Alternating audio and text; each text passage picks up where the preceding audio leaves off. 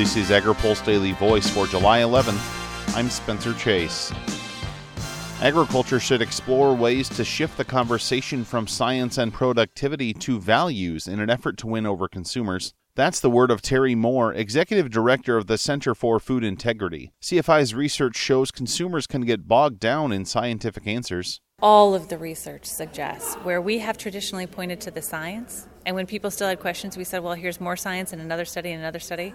Well, today, the consumer is so confused by the contradictory studies that science is just another opinion to them. Moore says this doesn't necessarily mean producers should speak in broad platitudes and avoid specifics, but should think about how their terminology might be received. Sustainability, for example, became so overused and used with so many different definitions that it became hard for anybody to know which definition you were talking about when you used it. That's why we say drive it down to using less water, protecting the soil better. Those are still values that speak very strongly to consumers. We know that from the research. But they have to understand what you're talking about, right? If we talk about increased productivity, that helps the environment.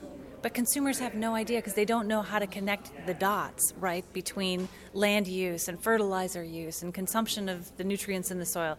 So we just have to speak to them on a level they understand. Before her time at CFI, Moore also worked in administration and Capitol Hill positions.